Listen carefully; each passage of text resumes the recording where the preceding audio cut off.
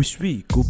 Visual Podcast Season 2 I hope this podcast can make your day ผมหวังว่า podcast นี้จะช่วยสร้างวันของคุณสวัสดีครับผมสวัสดีปีใหม่ครับผมเพื่อนๆชาว Visual Podcast ครับก็ขอต้อนรับเข้าสู่ช่อง Visual Podcast อีกครั้งนึงนะครับวันนี้เราอยู่กันที่ EP ที่139ครับกับผมแบร์นันคนเดิมครับก็สวัสดีปีใหม่อย่างเป็นทางการอีกครั้งนึงนะครับสำหรับทุกท่านนะในทุกๆแพลตฟอร์มเลยนะไม่ว่าจะเป็น Apple Podcast Spotify YouTube ต่างๆที่เข้ามารับฟังในช่อง Visual Podcast ของเรานะครับวันนี้ผมต้นปีเนาะก็จะมาคุยเรื่องการตั้งเป้าหมายกันซึ่งแบบปกติแบบมันก็จะมีคนแบบชอบตั้งเป้าเขาเรียกว่า New Year Resolution ใช่ไหมแต่ว่ามันจะมีหลายๆอย่างที่แบบอะไรกันนะที่ทำให้เราแบบไม่สามารถที่จะตั้งเป้าแล้วมันแบบประสบความสำเร็จแบบที่เป้าเราตั้งไว้ได้นะครับเดี๋ยววันนี้ผมจะมาแบ่งปันเทคนิคซึ่งเป็นเทคนิคในการตั้งเป้าหมายของผมแล้วผมเนี่ยต้องบอกเลยว่าใช้วิธีการนี้ตั้งเป้ามา 3-4 ปีแล้วก็ใช้คำว่า 70-80% ที่ตั้งเนี่ยส่วนใหญ่ได้ผลหมดนะแต่ถ้าเกิดทำตามสเต็ปที่ผมเล่าไปเนี่ยส่วนใหญ่แล้วเนี่ยมักจะเป็นไปได้ครับเรามาดูกันว่าวิธีการตั้งเป้าหมายแบบสไตล์แบรนด์นั้นเนี่ยมันเป็นยังไงนะครับทีนี้เนี่ยวิธีการตั้งเป้าหมายเนี่ยหลายคนมีใครเคยได้ยินคำว่า SMART Goal ไหมครับ SMART Goal เนี่ย SMART เนี่ย SMART Goal เนี่ยมันแปลว่าแบบฉลาดใช่ไหมเป้าหมายแบบชาญฉลาดซึ่งการตั้งเป้าหมายเนี่ยเป้าหมายที่ดีเนี่ยมันจะต้องเป็น SMART Goal ครับ SMART Goal คืออะไรครับตัว S เนี่ยย่อมาจากคำว่า specific หรือว่าเจาะจงเช่นสมมุติว่าคุณบอกว่าตั้งเป้าว่าปีนี้อยากผอมไงอันนี้มันไม่ได้ครับคุณต้องตั้งเลยว่าปีนี้จะลดน้ำหนัก3กิโลปีนี้ลดน้ำหนัก10กิโลหรือว่าอยากรวยอย่างงี้ก็ไม่ได้ครับรวยคุณต้องมี definition เลยว่าจะรวยกี่บาทปีนี้ฉันจะมีเงิน10ล้านบาทนี่คือข้อแรกตัว S ครับสำคัญมากเลยนะถ้าเกิดคุณไม่ specific แบบไม่เจาะจงมันนะคุณจะตั้งเป้าหมายได้แบบไม่มีประสิทธิภาพครับผมข้อที่2ครับมันคือmeasurement ครับ measurement ก็หมายถึงว่าเราสามารถที่จะวัดผลมันได้ครับว่าคุณเข้าใกล้เป้าหมายนั้นมากแค่ไหนผมกลับมาเรื่องลดน้ำหนักอีกหมายความว่าสมมุติว่าลดน้ำหนัก5โลเนี่ยคุณลงไป4โลคุณรู้แล้วว่ามันลงไปโลนึงคุณรู้แล้วว่ามันขาดอีก4โลสิ่งนี้เป็นสิ่งที่เรียกว่าวัดผลได้ครับแต่ถ้าเกิดคุณไม่ตั้งเป้าเป็นสมการเช่นแบบอยากมีความสุขแต่คุณไม่มีแบบมันไม่สามารถวัดผลความสุขของคุณได้เนี่ยสิ่งนี้ก็จะไม่ถูกต้องนะมันแบบไม่สามารถวัดผลได้อาจจะแบบเจาะจงแล้วมีความสุขแต่คุณต้องทำให้ความสุขของคุณเป็นสมการที่วัดผลได้เช่นแบบคุณแบบได้ไปเที่ยวที่จังหวัดนี้อะไรเงี้ยแล้วก็แบบเท่ากับความสุขอะไรประมาณนี้นะนึกออกปะนี่คือตัว M นะครับต่อมาคือตัว A ครับตัว A เขาเรียกว่าachievable หรือว่ามันสามารถไปถึงได้จริงๆไม่ใช่ว่าอยู่ดีๆคุณแบบบอกว่าคุณตั้งเป้านะว่าคุณแบบจะย้อนเวลาซึ่งแบบโอเคในอนาคตมันอาจจะทำได้เลยอะไรเงี้ยผมไม่รู้นะแต่ว่าแบบให้มันแบบ based on ความเป็นจริงคือ achievable คือเป้าเนี่ยมันเป็นไปได้ที่คุณจะไปถึงจริงไม่ใช่ว่าอยู่ดีๆปีนี้คุณแบบไม่เคยแบบออกกำลังกายมาเลยหนักเป็น100กิโลคุณบอกคุณจะจบอุลตร้ามาราธอน100กิโลภายในแบบ1เดือนหรืออะไรเงี้ยหรือแบบภายในแบบ3เดือนซึ่งมันแบบ achievable มันอาจจะเป็นไม่ได้แต่คุณอาจจะแบบบาดเจ็บหรือพิการหรือว่าแบบทำให้ส่งผลเสียต่อสุขภาพใช่ไหมเพราะนั้นเนี่ยข้อนี้ก็สำคัญเหมือนกันคือคุณต้องมีตัว A คือสามารถ achievable หรือว่าเป้าหมายของคุณสามารถที่จะไปถึงได้จริงๆครับไม่ใช่แบบแบบวาร์ปไปที่ไหนก็ได้หรือแบบย้อนเวลาหรืออะไรเงี้ยมันแบบมันวัดผลได้ไหมมันวัดผลได้เจาะจงก็เจาะจงอยู่แต่มันแบบไปถึงไม่ได้จริงๆนั่นเองนะครับโอเคข้อต่อมาครับ SMA แล้วตัว R ต่อมาคือ relative ครับ relative หมายถึงว่ามันมีความสัมพันธ์เกี่ยวข้องกับคุณครับข้อนี้เป็นข้อที่หลายคนฟังแล้วจะแบบเกี่ยวอะไรวะแต่จริงๆมันเกี่ยวมากครับสมมติแบบพวกคุณแบบมาตั้งเป้าแบบ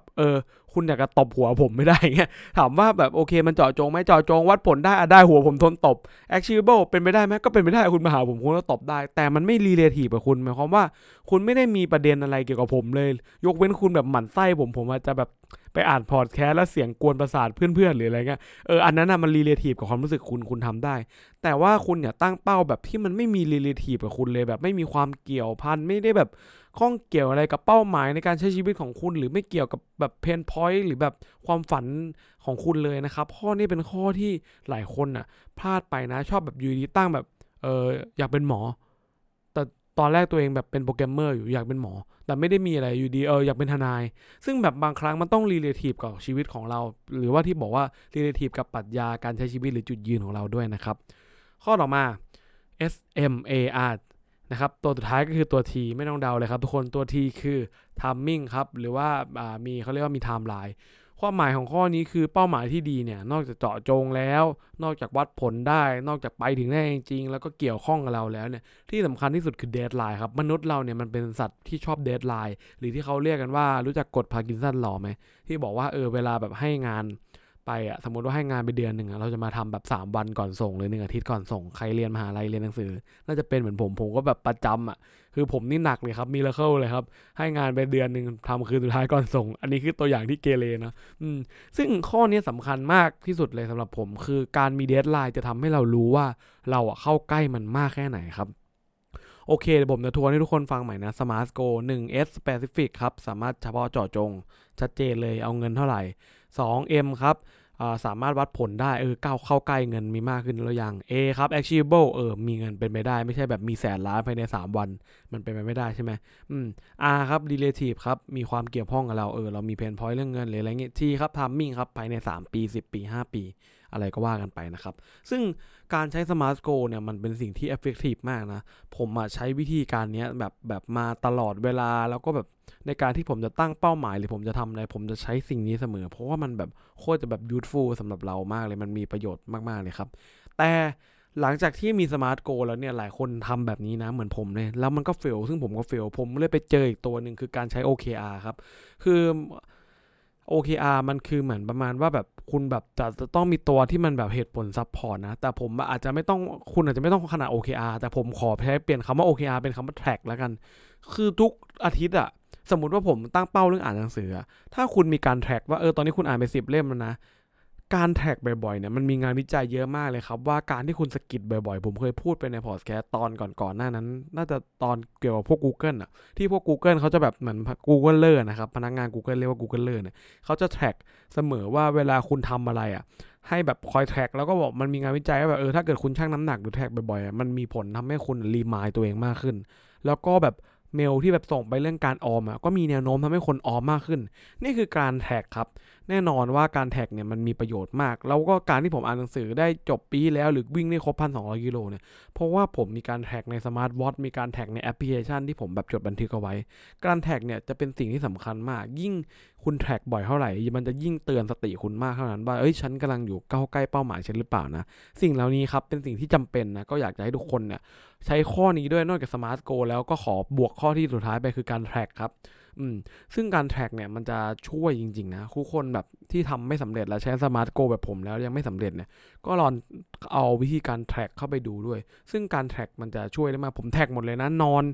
อาทิตย์นี้นอนกี่ชั่วโมงเฉลี่ยมันก็ทำให้ผมนอนได้มากขึ้นอาทิตย์นี้อ่านหนังสือจบไหมอาทิตย์นี้วิ่งครบ25 กิโลไหมอาทิตย์นี้นั่งสมาธิไหม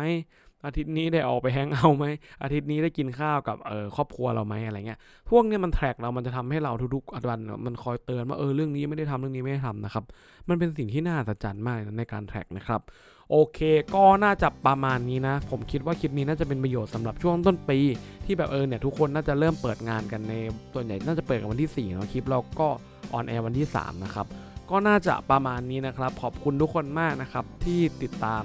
ช่องเบลนันนะครับแล้วก็ติดตามวิวีพอดแคสต์นะครับก็ประมาณนี้นะครับผมหวังว่าเรื่องนี้มันจะช่วยสร้างวันของคุณครับผมสวัสดีครับบ๊ายบาย